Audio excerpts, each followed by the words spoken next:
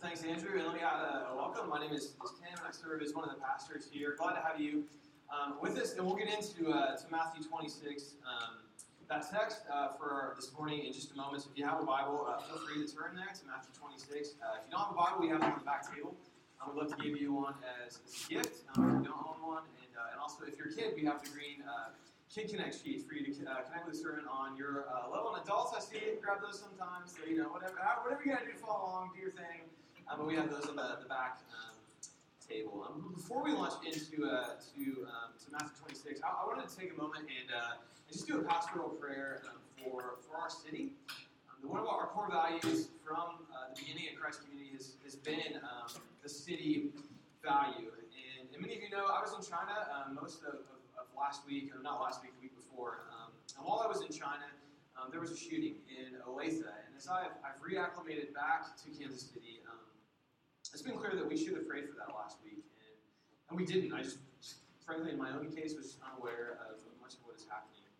And should have prayed for it for a number of reasons. One is the two targets, and I really hope I get their names pronounced right. But Sravinus and Alok. Both work for Garmin. That's an important company to us as a church. We have a lot of people here in this room who work for them, as well as across our campuses. But it's also clear that the shooting was racially motivated.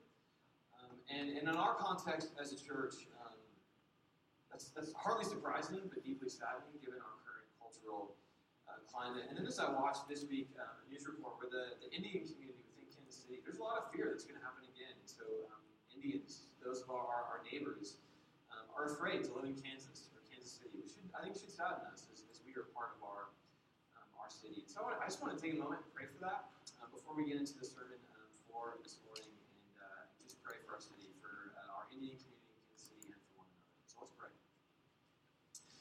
Father God, we begin by remembering that Jesus was someone who had to flee to Egypt to save his own life as an immigrant.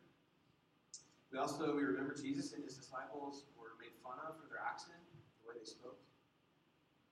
And so we know you're a God who knows from the inside what it's like to be someone who doesn't quite fit in, someone who feels like they're on the outside. And so we pray for the Indian community in Kansas City this morning. We pray that you would protect them and put your shield around them. We pray that you would give them safety and security, and we pray that our city would respond to love, would feel like it's place for them. We pray for the families of Sravinus and Alok. God, we pray for them as they mourn, as they go through the unthinkable process of losing someone that's close to them. And God, more than that, we pray for, or even more than that, we pray for Garmin, the employees that work there, God, that you would knit them together closely as a working community. God, for those who are Christians in that space, would they process this with the hope of the gospel and your love for all people. God, we pray. So, Lord, we lament this world we live in, where murder and racism and hatred of those who are different than us is a far too human quality. God, there's not been a city that we've built as human beings that hasn't had those things in them. And so we pause to remember, God, your kingdom, which is far different than the kingdoms and cities we build. And so we pray, as Jesus asked us to pray, Lord, would your kingdom come and your will be done on earth as it is in heaven. So we pause. We're thankful that you have spoken to us, God. We don't have to build a church. We don't have to participate, be a part of a city without knowing what you said or having you speak into our lives to change our hearts and make us different people. And so we pause now to open your word, to let it speak into our lives and our hearts and make us different people. God, we pray. Would you show us Jesus, we ask in his name. Amen. One of the things I really like about this story of Jesus in Matthew 26 is it highlights something that oftentimes is actually, I think, an impediment to believing in God or the Bible, impediment to believing in Jesus. And that is there's just this basic reality that people who are demanding, people who expect to be treated differently, they're exhausted. So when I worked in the service industry, these people, they wore me out. So we had a guy at Starbucks who, he came in every morning and he would bypass the line of paying customers. He would walk to the end of the bar and he would expect a free drink every day. And not just like a coffee, like a latte, like we actually had to make him his free drink. every day. And it drove me crazy. So finally one day I asked the coworker who made him the free drink every day, like, Mikey, what? Why does this guy do this? And he's like, well, like 2 years ago, this guy had a really bad day. And so Mikey couldn't even remember what it was about. It was like he was on his way to a funeral. There was some business problem. And the guy was having a bad day. So Mikey said, you know what? Drink's on us today. Go and have a great day. So the guy, he got a free drink one day. And the next day he came back and he walked to the end of the bar and he wanted a free drink again. So Mikey's like, all right, maybe he's still having a hard day. So we gave him a drink the next day as well. And 2 years later, this has been going on every day. The guy walks to the end of the bar, expects a free drink, gets his free drink, and leaves. And it just drove me crazy. I hate people that expect special treatment. But to be fair, there were people I treated differently as a barista. One of the 2 U.S. senators from Illinois came to our store 3 or 4 times. I was a little bit on edge when he walked in. I treated him a little differently. One of the trustees of the University of Notre Dame, who was on the Chicago Board of Exchange, he could get you free tickets to anywhere, including the Chicago Cubs. So I treated him differently. I'll just own it. Or I did. I treated him differently. And then there were our regulars, my favorite 2 customers, Beth and Mateo. They were an older couple. They had a story for everything. Beth's dad actually was the head of the FBI here in Kansas City. And so we had great stories going back and forth. And so they were my favorite people. And when Beth ordered her tall, non-fat, no foam, extra hot latte, it was extra hot. There was not a bit of foam on that thing. I made it especially for her. I treated them differently. Some people, you treat them differently because they are different. Right? They're unique. You sense the uniqueness about them. You want to honor them in a unique way. And there's some people who you treat differently because they demand it from you. They expect it from you. Jesus is both. He's different. He deserves the honor, the respect. Being treated differently, that you should. But he demands it from you. In his own way, he walks to the end of the bar and he expects his free drink. Jesus, he is different, but he demands it differently. In the Bible, it uses a word to describe this. It's the word holy, holiness. Which often in our culture is sort of, it's not a positive thing, right? If someone's holy, they're holier than thou. It's a bit of a put down. Last week, Andrew talked about judgment. I think when we think about holiness, we think about like God as this distant judge who's angry with us, and holiness means anger or judgment. Now, holiness normally doesn't conjure up in us warm feelings, but it does in this story. And in this story, you have 2 reactions to the realization that Jesus, he's holy, he's different. He's not what I expect. The one person will anoint Jesus with everything she has. And the other person will sell him off for nothing. So this text, it puts 2 very different responses side by side. You can either anoint Jesus with everything, or you can sell him off for nothing. So what are you doing to Jesus? And can you anoint him with everything? What's your price for him? What would be the point where you sell him off? And thirdly, do you see, or what makes him different? Now, those are the 3 questions I've been wrestling through, and I want to put those questions to the text this week. Can we anoint him? Can we anoint Jesus? Secondly, what's our price for him? What point do we sell him off? And thirdly, do you see why he's different, or what makes him different? So first, can you anoint him? In Matthew 26, it begins with Jesus saying yet again that he's about to die. He's about to be crucified. But it's clear that the disciples largely had not actually taken that in and understood. He's actually means this. Right? Almost like, I don't know if you had parents like this growing up, but you're acting up in the back and your dad keeps saying, I'm going to turn this van around. But he says it so many times, you're like, he's not really going to turn the van around. Like, he doesn't want to. And I'm now that dad saying, I'm going to turn this van around, but thinking there's no way I'm going to lose time to turn this van around. I hope you just stop yelling, right? You say it so many times that it becomes empty. I don't know if that's what's happening, but Jesus he said over and over again, I'm going to die. I'm going to be delivered up to be crucified. The disciples have not really taken it in. So Matthew, he doesn't want you to miss, actually, this is serious. Jesus is actually going to die. So he moves quickly from Jesus, in verses 1 and 2, saying, I'm going to be crucified. In verses 3 and 5, you actually see the plot unfolding. You're at Caiaphas' house, the high priest, and everyone with power is plotting, and they're fearful because they can't just crucify Jesus because The crowds are going to be swarming Jerusalem for Passover. Jesus is a popular figure. They can't just take him aside and execute him. That's not going to work. And so they're trying to figure out a way to get him killed, but they're stuck. And then you move away from the plot in Jerusalem, Caiaphas' house, and you move to a little town outside of Jerusalem, to Bethany. A little town outside Jerusalem. And one commentator says what's unique about this story is this is the first story that people actually believe Jesus is going to die. They've taken it in, they understand, and they're going to respond. One anoints them. One betrays them. So the setting for this story in Matthew 26, it's a banquet that's being held in Jesus' honor at Simon the leper's house. And Matthew doesn't give us a lot of context for this, but in another story about Jesus' life, written by Jesus' friend John, John tells us what the banquet's about, why this banquet is being thrown, why people have gotten together to celebrate Jesus in honor of him. And that's because in this story in John 12, Jesus had just raised Lazarus from the dead. And I realize I say that, it's like I just said, and there were fairies flying around, or like, it sounds like, I realize I say that, it just doesn't land home. But the reality, for whatever you think about the Bible and the history that's in the Bible, there were a lot of people who were convinced that Jesus raised this guy from the dead, and they threw a party to honor Jesus because they were convinced he raised this guy from the dead. And in particular, Lazarus' two sisters, Mary and Martha, figure prominently in John 11. So here they are. They're in a banquet. They're celebrating, which isn't surprising because that tends to be what we do after a funeral. Is we go and we eat together. Just a couple weeks back, I was at Misty's grandfather's funeral. We had the funeral service. We had the showing. And then after the burial, we went to a restaurant. We ate together. We laughed together. We told stories about Bob's life. We reflected on him. And so imagine all of that's going on, except for the fact that the guy that you're talking about who is dead, he's there listening to the stories. Imagine the laughter.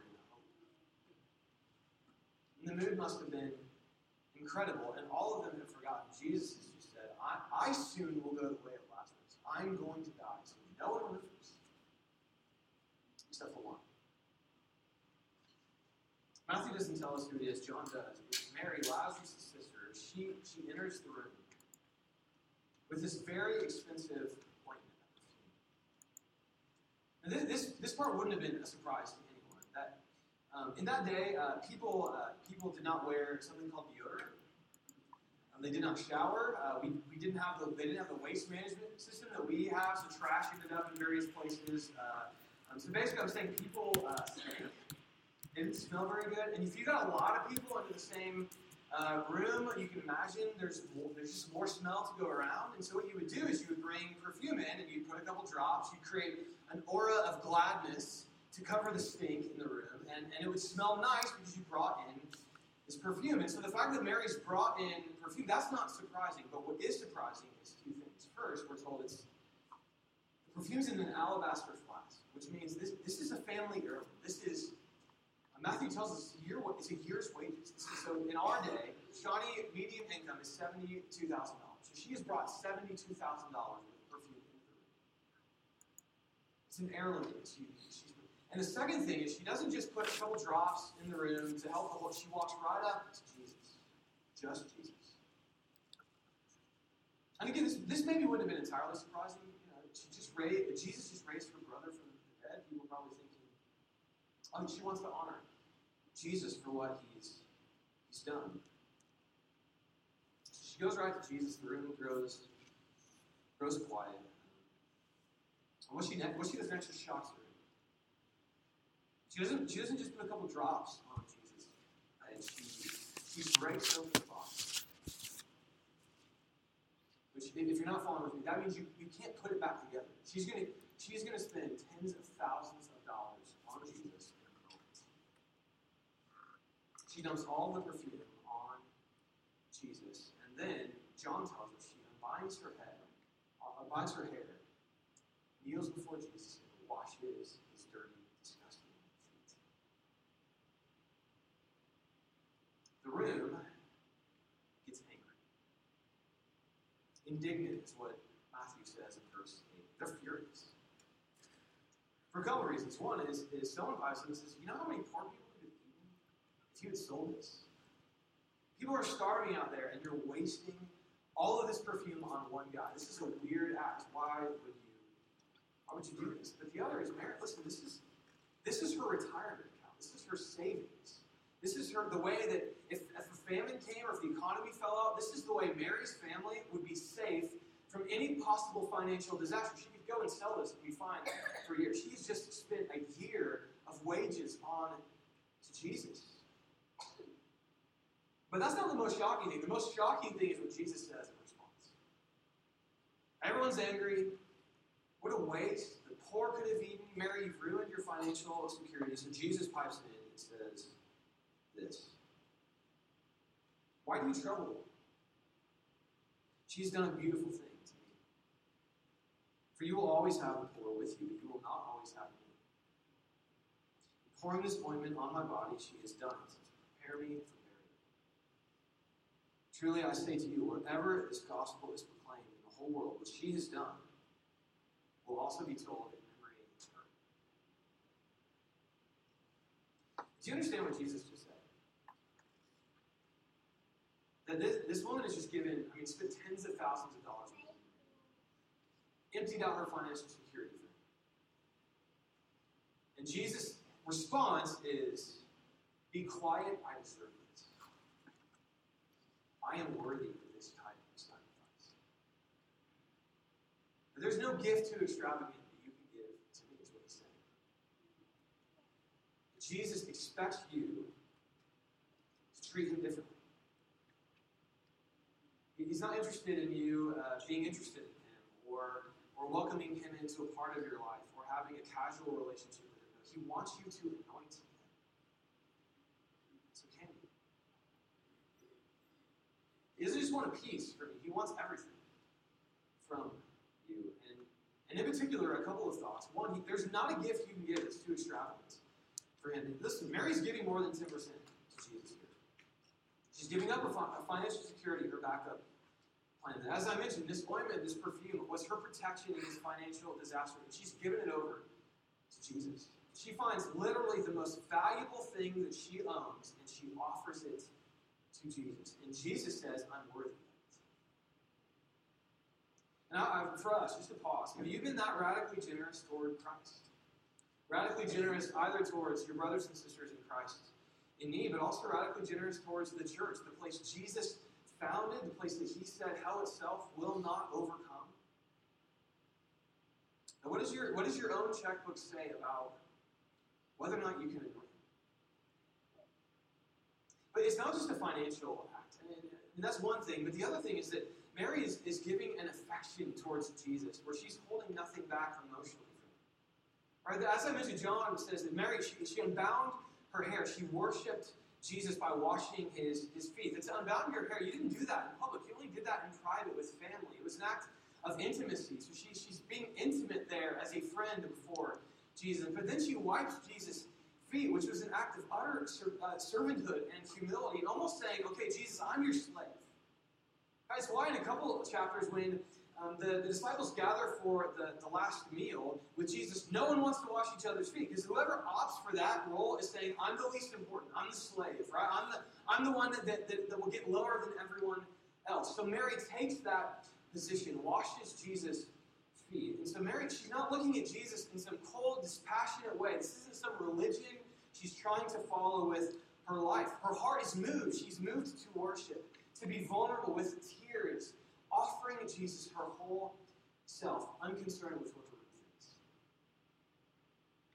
thinks. Is that how you respond to Jesus? Is that how you worship him, sing to him? And the question is left, why would she do this? What's she doing? The story, you have to enter into the story. Mary watched her brother die. And death in that day, it's not like our day. You didn't go to a hospital, you weren't under sedation. Death wasn't sanitized. No, her brother had a disease that we know from John 11 lasted several days. They knew death was coming. She watched her brother die in her house before her eyes with no help. And then she buried him.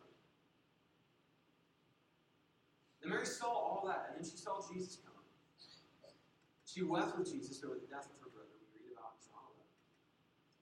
then Jesus got up and stood outside the tomb and said, Lazarus, come out. And Lazarus came out.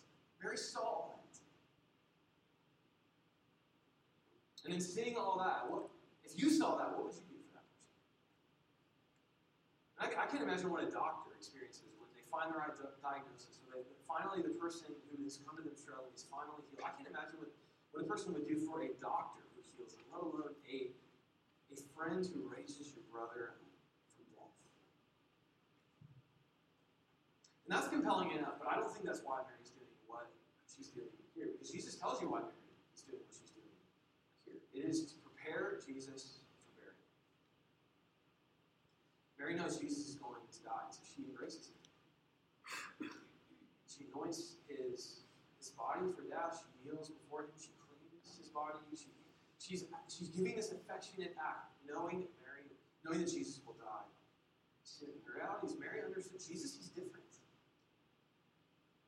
And I hope you can see that, even if you're not a Christian, if you're not someone who follows Jesus, I hope at least you'll see stories like this put Jesus in a different category than Buddha, than Muhammad, than other faiths. I mean, Jesus, he's accepting worship.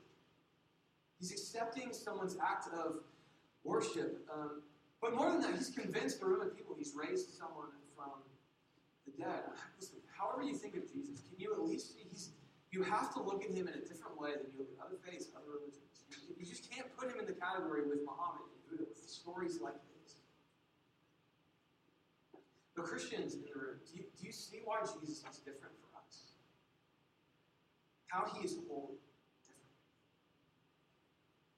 Jesus is saying, I'm going to die for you. And I have power over death itself. I don't have to die. I've just raised Lazarus from death. I don't have to do this.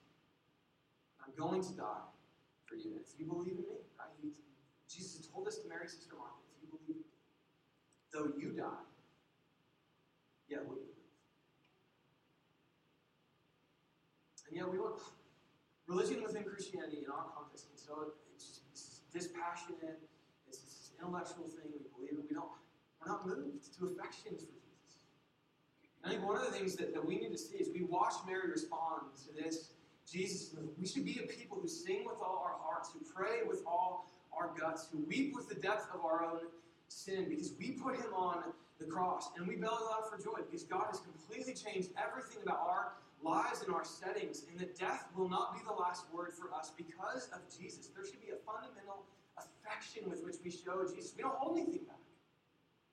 Right? We unbound our hair, we kneel before him, we dump out all that we own in front of him because he changes everything. So can you anoint him? He's saying he deserves it. He's worthy.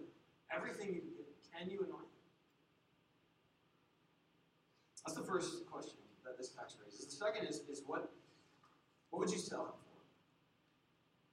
So I mentioned earlier in the story that this is the first time two people actually believe Jesus is going to die. They believe in what he says. The first is Mary. She anoints Jesus with this expensive perfume. But the other person who comes to this conclusion is one of the disciples of Jesus. And you see the disciples, they're angry at this moment. So Jesus rebukes them. But one of the disciples, clearly, he's just had enough. This is the last straw for him.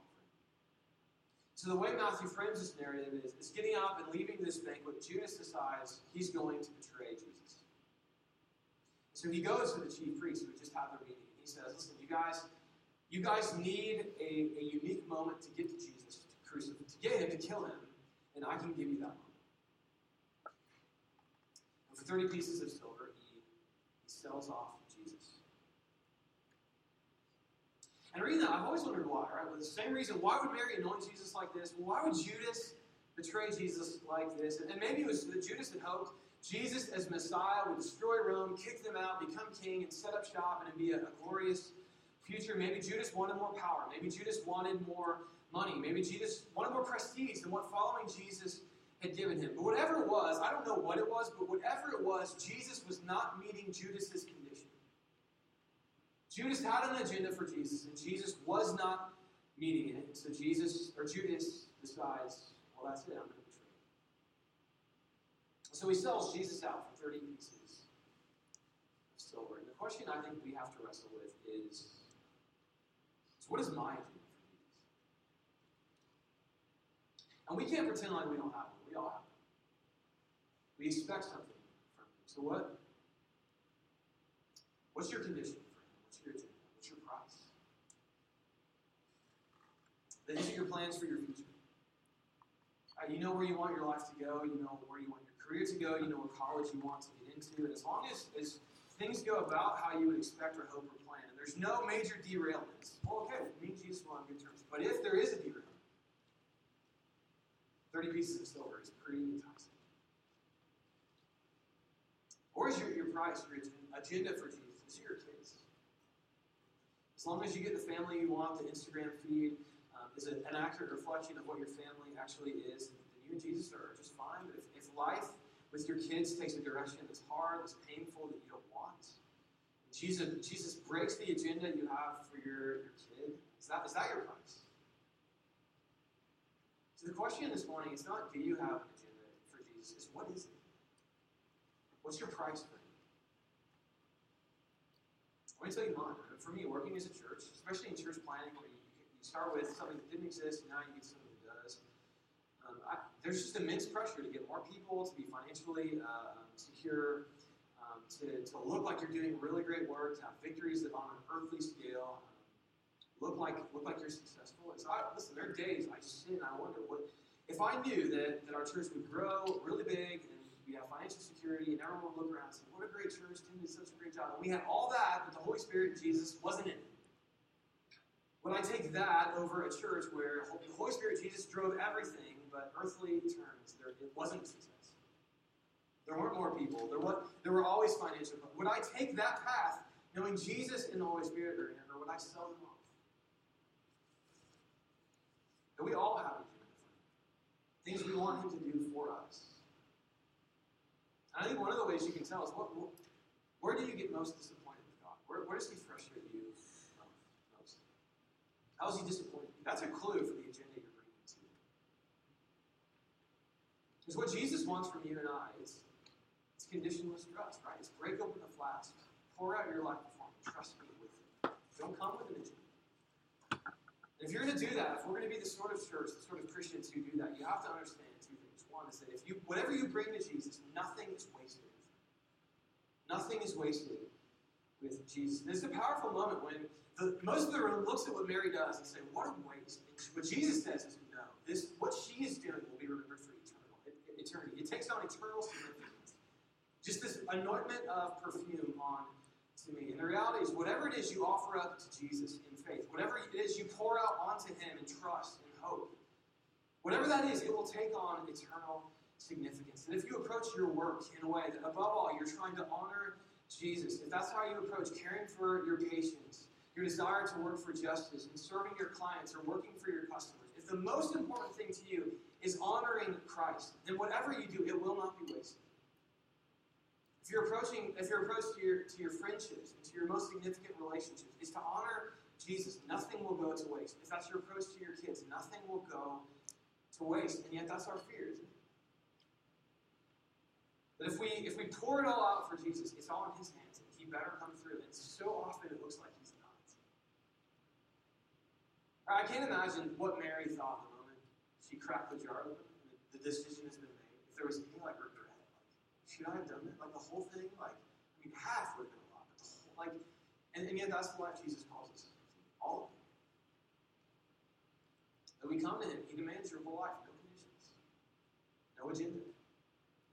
You get to place him in a box, and then as long as he performs in the box, you give him a little bit more room to breathe, a little bit more trust. No, you come and you break the box and you trust him, or you go off and sell him for nothing. So you have to see nothing you give to him will be wasted. It will take on eternal significance. It will last.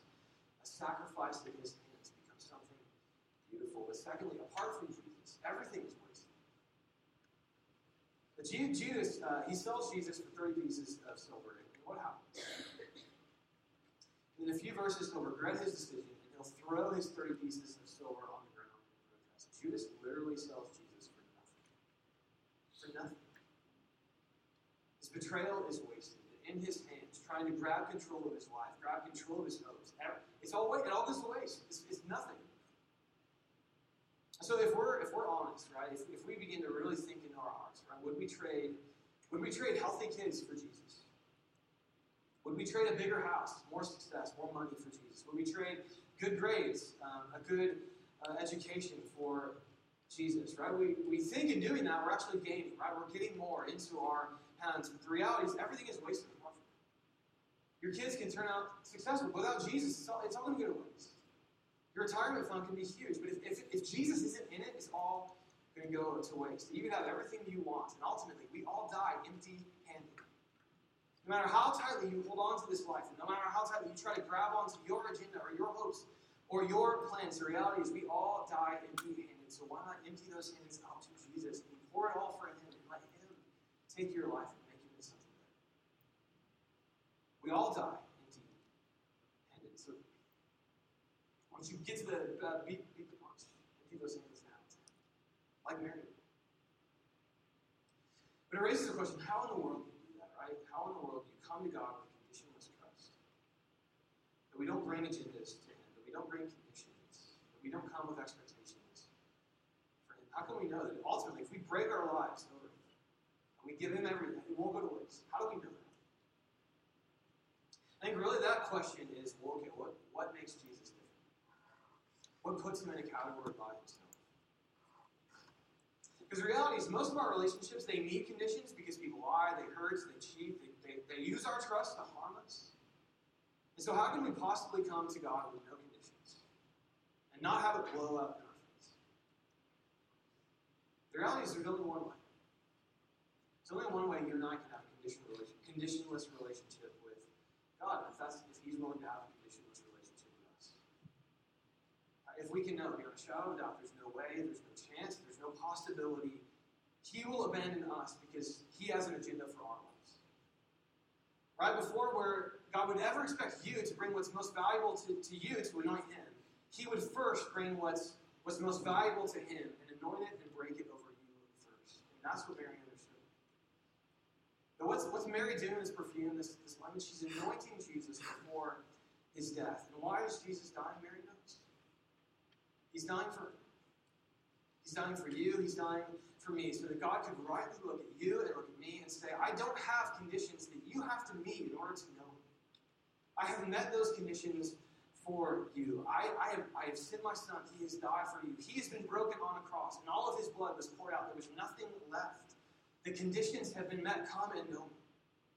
Right? I live the life that you should have lived. I die the death that you should have died. I am breaking the most valuable thing that I have, my own Son, to know you and to have you back. And if that's how God offers to know you and me, how can we come with an agenda, with conditions, with expectations for Him, with only a part of ourselves? We can't just bring out the perfume and offer a couple drops. You have to break the bottle.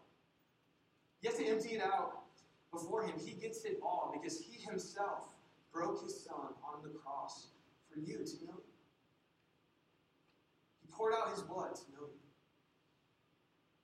You can't come to Him with a little interest, to extend your hand for a handshake. You have to anoint Him with everything. He deserves it. So as Christians, there is not a cost too great. There is not an affection you should not feel toward Him. There is not a condition you should bring to trust Him. You have to pour out the whole jar for Him, your whole life. He has done that for you. He will accept no less from us in return. As we reflect on your gospel, we are reminded of why we can be. God, you don't just call us to come and offer ourselves to you in hopes that maybe you'll respond to us. God, you call us to come and offer you because you have offered all of yourself to us.